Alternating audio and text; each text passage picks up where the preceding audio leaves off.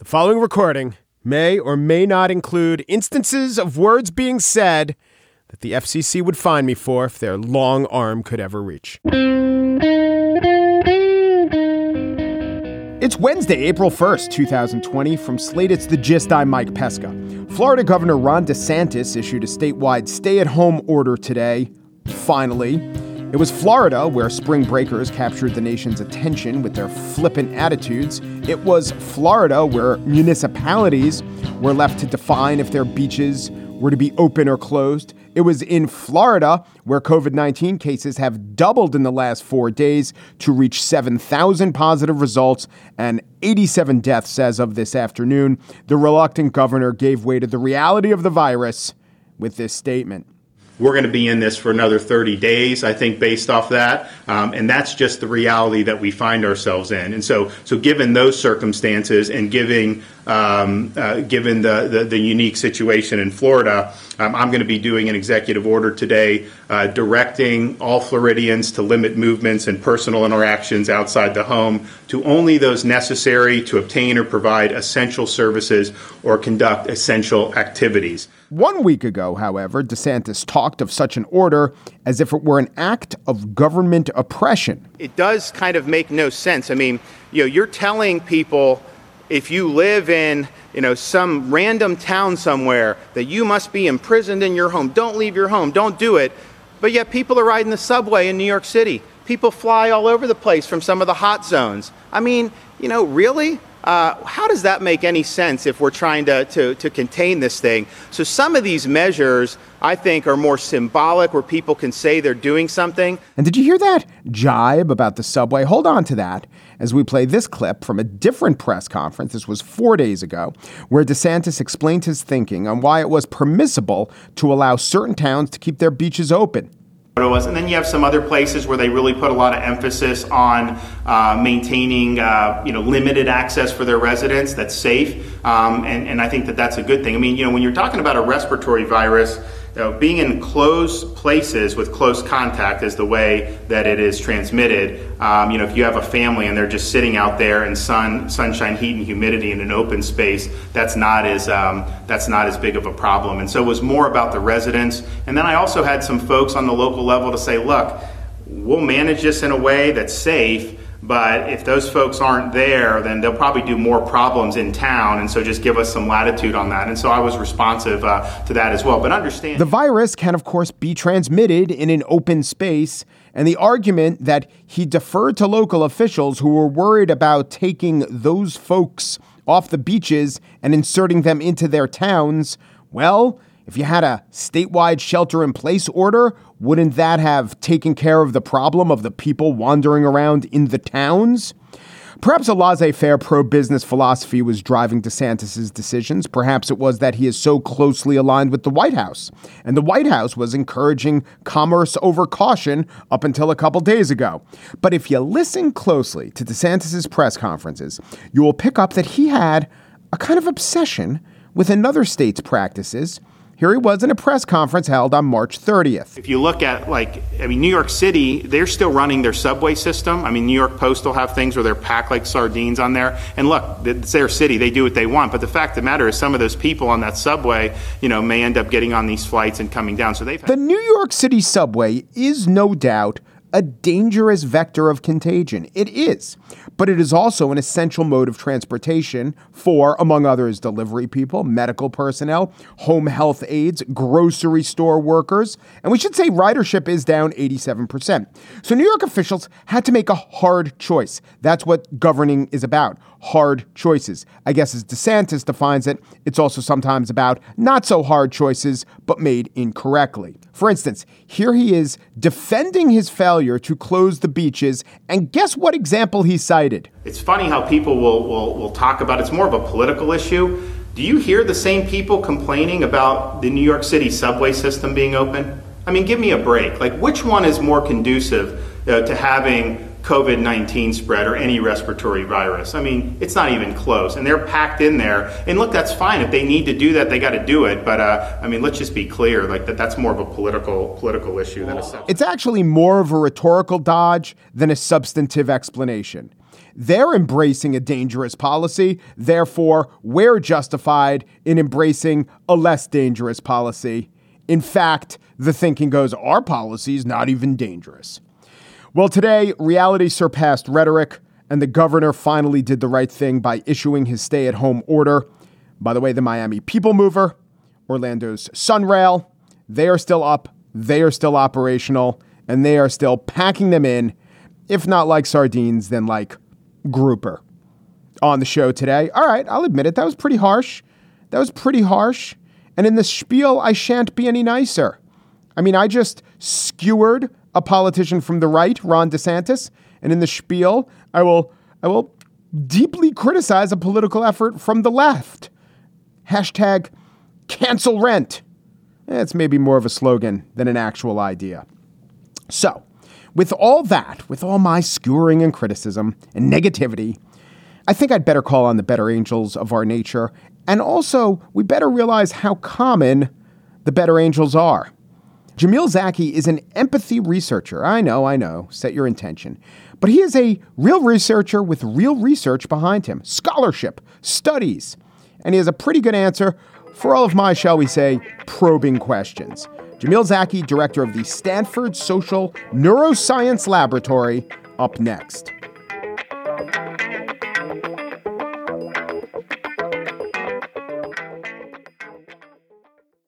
In the popular imagination, or maybe just mass media, depictions of tragedies and panics and crises usually adhere to a certain set of rules. And among those rules is the breakdown of social order. Every man for himself, people bypassing their fellow citizen, thinking about them, maybe their family, a reversion to a state of nature and not a nice state. Think predators on the veldt.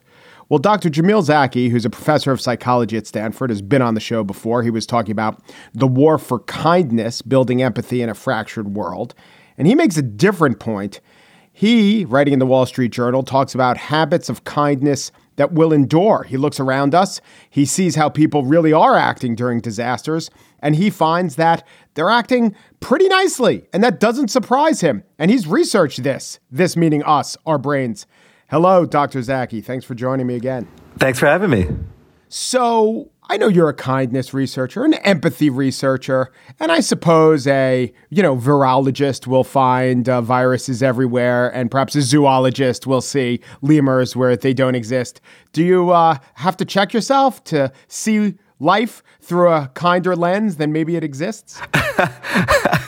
I do. I think we all have our lenses on the world, and this is certainly one of mine. But I also think that the lens that most of us have might be unduly cruel.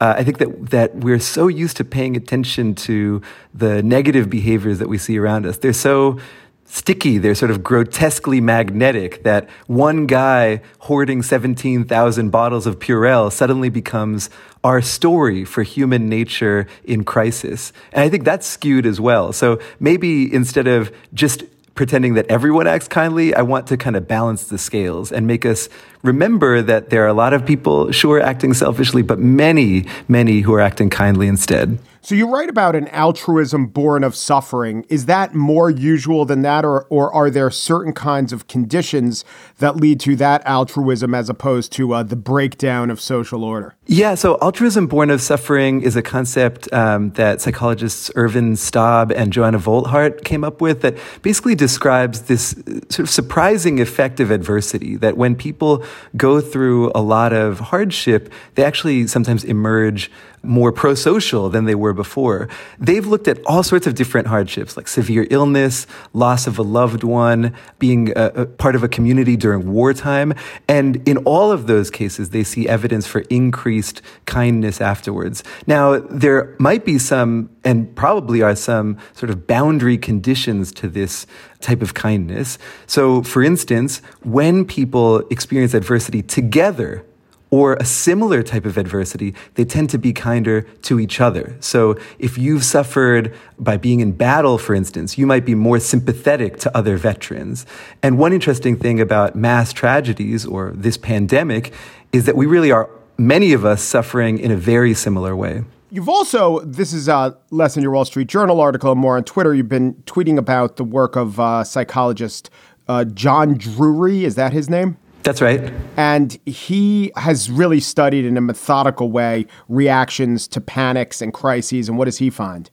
Yeah, so as you mentioned earlier, disasters are a weird collision point between different stories that we might tell ourselves about human nature, because in many different accounts, we aren't really our true selves most of the time. We're sort of penned in by social rules and strictures. And so when disasters hit and the lights turn off and the rules are disrupted, the idea is that, as you put it, we return to nature. The question is, what is that nature?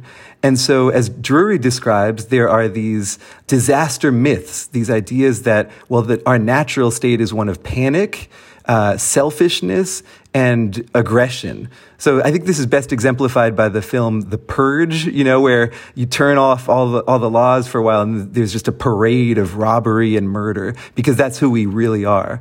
It turns out, though, that Drury and others have studied what people actually do after disasters. So Drury has looked at the London bombing in the mid-2000s and the bombing in Madrid in 2004, 9/11. Rebecca Solnit has looked at, for instance, Hurricane Katrina and the earthquakes in 1906 and 1989 here in San Francisco. And in all cases, you see a very different story emerge. It seems as though people, when they're faced with disaster, actually are surprisingly orderly and surprisingly cooperative, that they work together and try to protect each other. And in the aftermath of those disasters, sort of the increase in kindness and altruism is enormous. In 9/11, I believe there was actually a sharp decrease in the murder rate in New York City following the 9/11 attacks, which is, I think, runs exactly counter to the disaster myths that you might see in films. Yeah, and probably the urtext of fiction defining a state of nature as one of competition for resources and cruelty is Lord of the Flies, right? And maybe even before that, you had Thomas Hobbes talking about the Leviathan and life being brutal and short. But the point is, as one teacher, the teacher who taught me Lord of the Flies, pointed out, we have but one natural experiment as to what happens when man is stripped of modern devices and has to just go it alone, starting from nothing. And that's civilization as it's progressed. And it does seem that, not always, but we get organized, we get our shit together, we get on with it, and, we learn that killing each other isn't always the most adaptive strategy. I love that, and let's not be too rosy here either. There are many ways that the same togetherness that we feel after disasters can also lead to cutting other people out and actually being cruel or exclusive. So an example of that is the way that this virus has made people feel biased against people of Asian descent, right? There can sometimes be, if we allow fear and a sense of scarcity to overrun us, there can be cases in which disasters turn us inward instead of outward. I think that one important thing is to remember that part of that is up to us, how we choose to respond to disasters. The stories that we tell ourselves about who we are in these dire circumstances can affect how we see what other people do and can affect what we do. In essence, the stories we tell ourselves become self-fulfilling prophecies. So I want to ask you about a phenomenon that I've noticed from our past talking and reading your book. I know that you agree that the internet and social media can often be, let's say, an accelerant for unempathetic behaviors and actions. And some of that has gone on too. But there's also a phenomenon of shaming those who assemble in public, shaming public officials who don't close down the beaches or close down restaurants.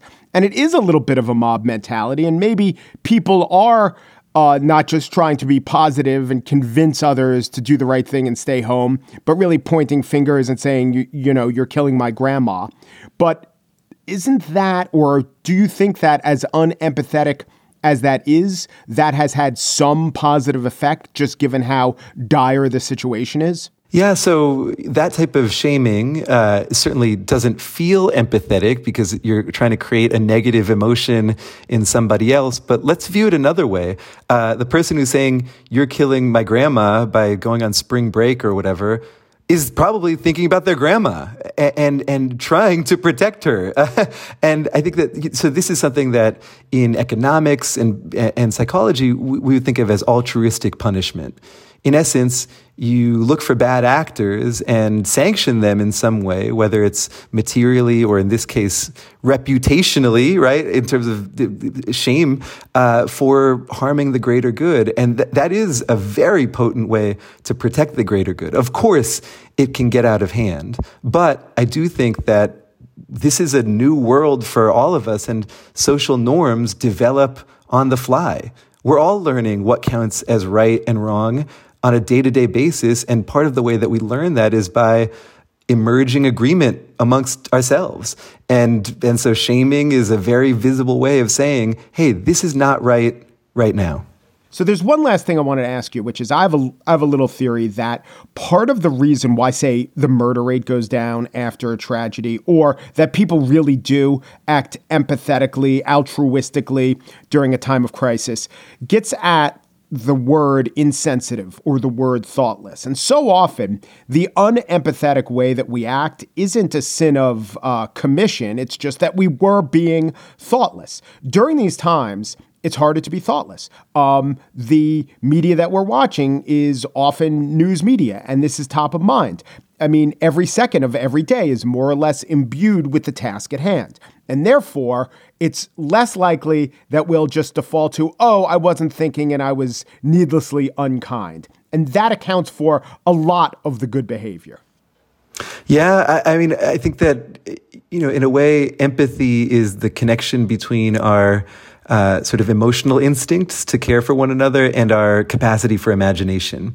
What is in our mind? Who do we see? Whose experiences do we understand? And a lot of the time, most of us are walking around with, pretty focused aperture, just thinking about ourselves and the people we know. And so our unkindness towards strangers comes, as you say, from thoughtlessness, from just not realizing what their experiences are. And, I think that tragedies and disasters are interesting because they suddenly make us aware, they shock us really into a realization of our common fate and common identity with other people. We're all mortal. We're all capable of being affected by horrible things. And that brings us together. The thing is that most disasters are mercifully very short. And as they fade, our sort of blinders to other people return. I think for me, one of the interesting and difficult things about this pandemic is it is a slow disaster. We are going to be really acutely affected by it, intensely affected by it for months to come. And then we will continue to be more sort of, I guess, there'll be lingering effects of it that last years and continue to affect lots and lots of people economically, socially, and culturally. And I think a question is, can we use that really dark fact to keep our aperture open, to keep our awareness of other people and their struggles and their experiences heightened? So, as you know, my book is all about the idea that we can turn moments of kindness and empathy into habits. And this is one of it is the biggest test case for that possibility that I've ever seen, or I think any of us have experienced in our lifetime. Jamil Zaki is a professor at Stanford, where he runs the Stanford Social Neuroscience Lab. He is the author of The War for Kindness, Building Empathy in a Fractured World. Thank you so much. Thank you, Mike. And now the spiel. It's April 1st, rent is due, and a lot of people are going to struggle to pay it. That is a horrible fate in any economic time, but in a moment when shelter in place is literally the order from the government, to deny people shelter isn't just heartless, it's in opposition to the public health. To that end, New York Governor Andrew Cuomo, also Gavin Newsom of California, have placed moratoriums on evictions. In New York, it's for 90 days. In California, it's for 60 days. That's good. Cuomo has gone further. He's issued guidance to banks. We're also going to take a bold action, but a necessary action, that offering 90-day relief on mortgage payments, waiving mortgage payments based on financial hardship, meaning if you are not working, if you're working only part-time, we're going to have the banks and financial institutions waive mortgage payments for 90 days. Okay, so no evictions, even if renters don't pay their rent, and 90-day leeway for mortgage payments, you know, if landlords don't have the rent coming in, but they still have to pay off their banks. That seems like kind of a best case scenario for a worst case scenario, which is what we're living in right now. Not so. Not the best we could do. Do better, say a group of activists. And these activists also include government officials who have created a movement called #CancelRent. As its name might suggest, its aim is to cancel the rent, not to suspend or postpone or get the government to assist with the rent, just to make the rent go bye-bye. Here's New York State Senator Michael Gianaris speaking to the Capitol Press Room podcast from Syracuse broadcaster WCNY.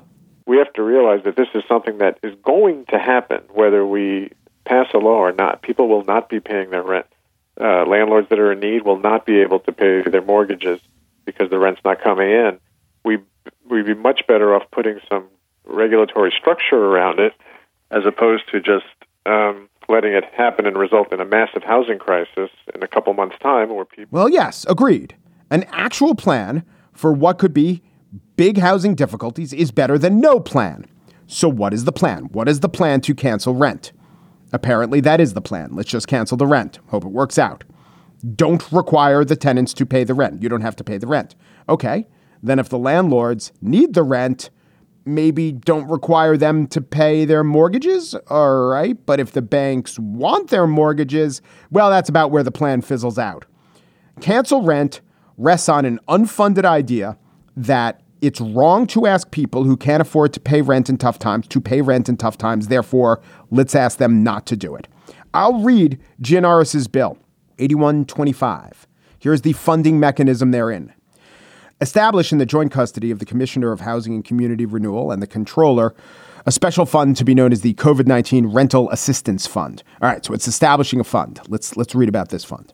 Such fund shall consist of any unrestricted federal emergency assistance funding provided to the state that may be appropriated for such purpose, and all other monies appropriated, credited, or transferred thereto from any other fund or source pursuant to law. Nothing in this section shall prevent the state from soliciting and receiving grants, gifts, or bequests for the purpose of the fund as defined in this section and depositing them into the fund according to law. You got that? The fund is, we'll take whatever money someone else gives us. In fact, there is a requirement that all bills in New York State answer the question, how much will it cost the state?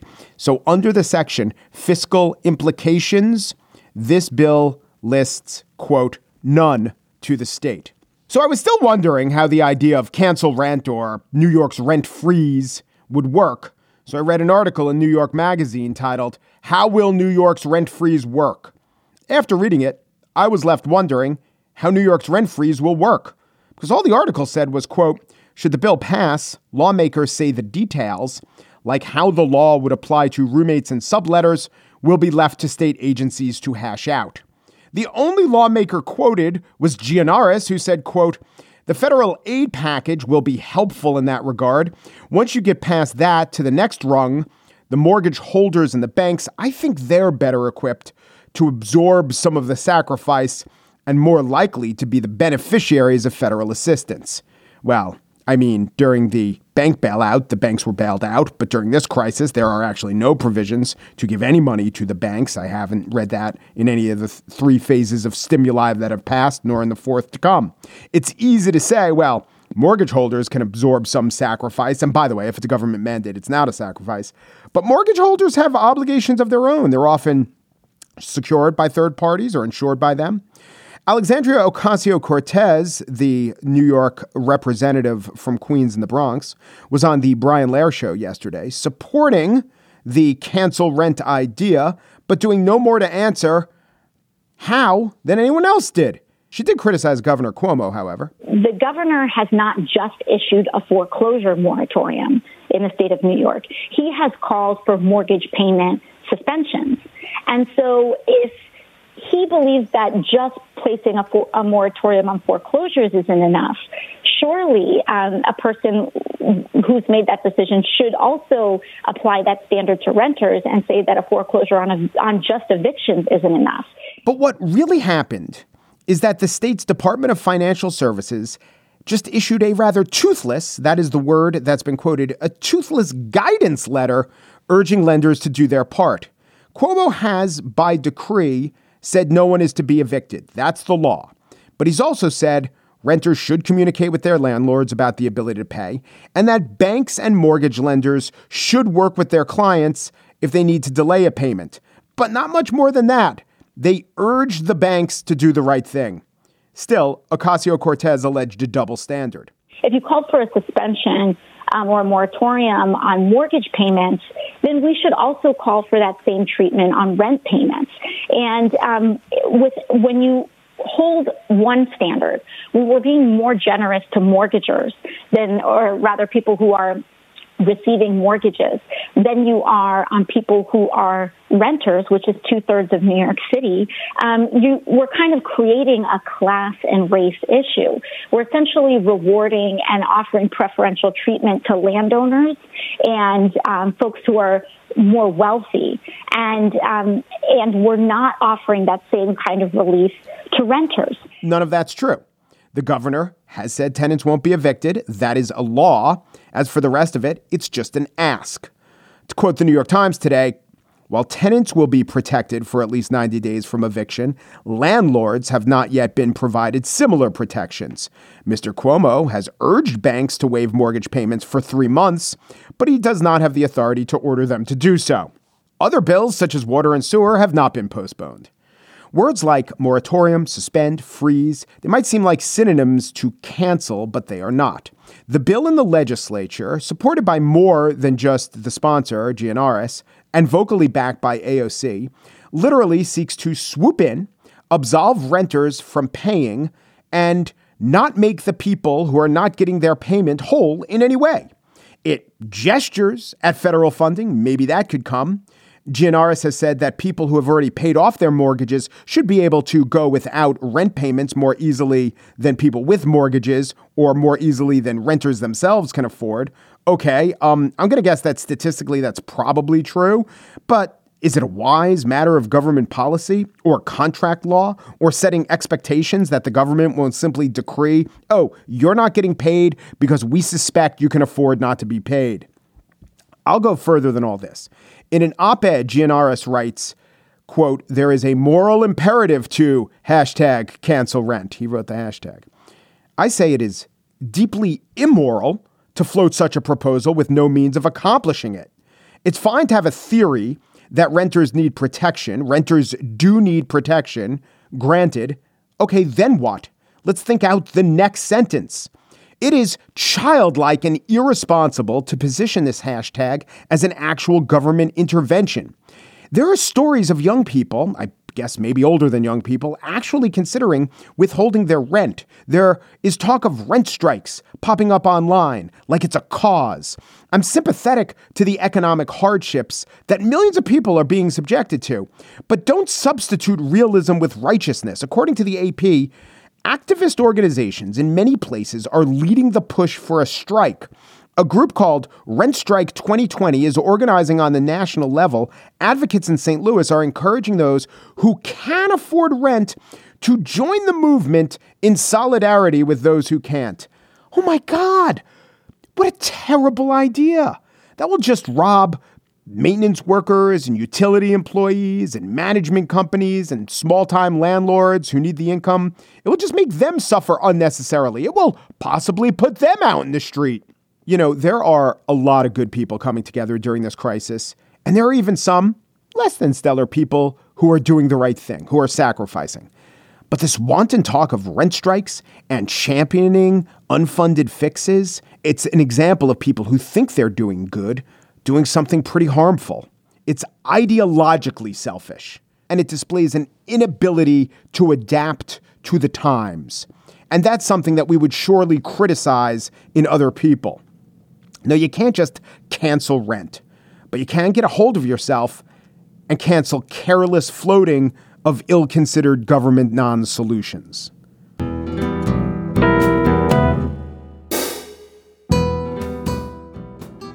And that's it for today's show. Priscilla Alabi is the associate producer of The Gist.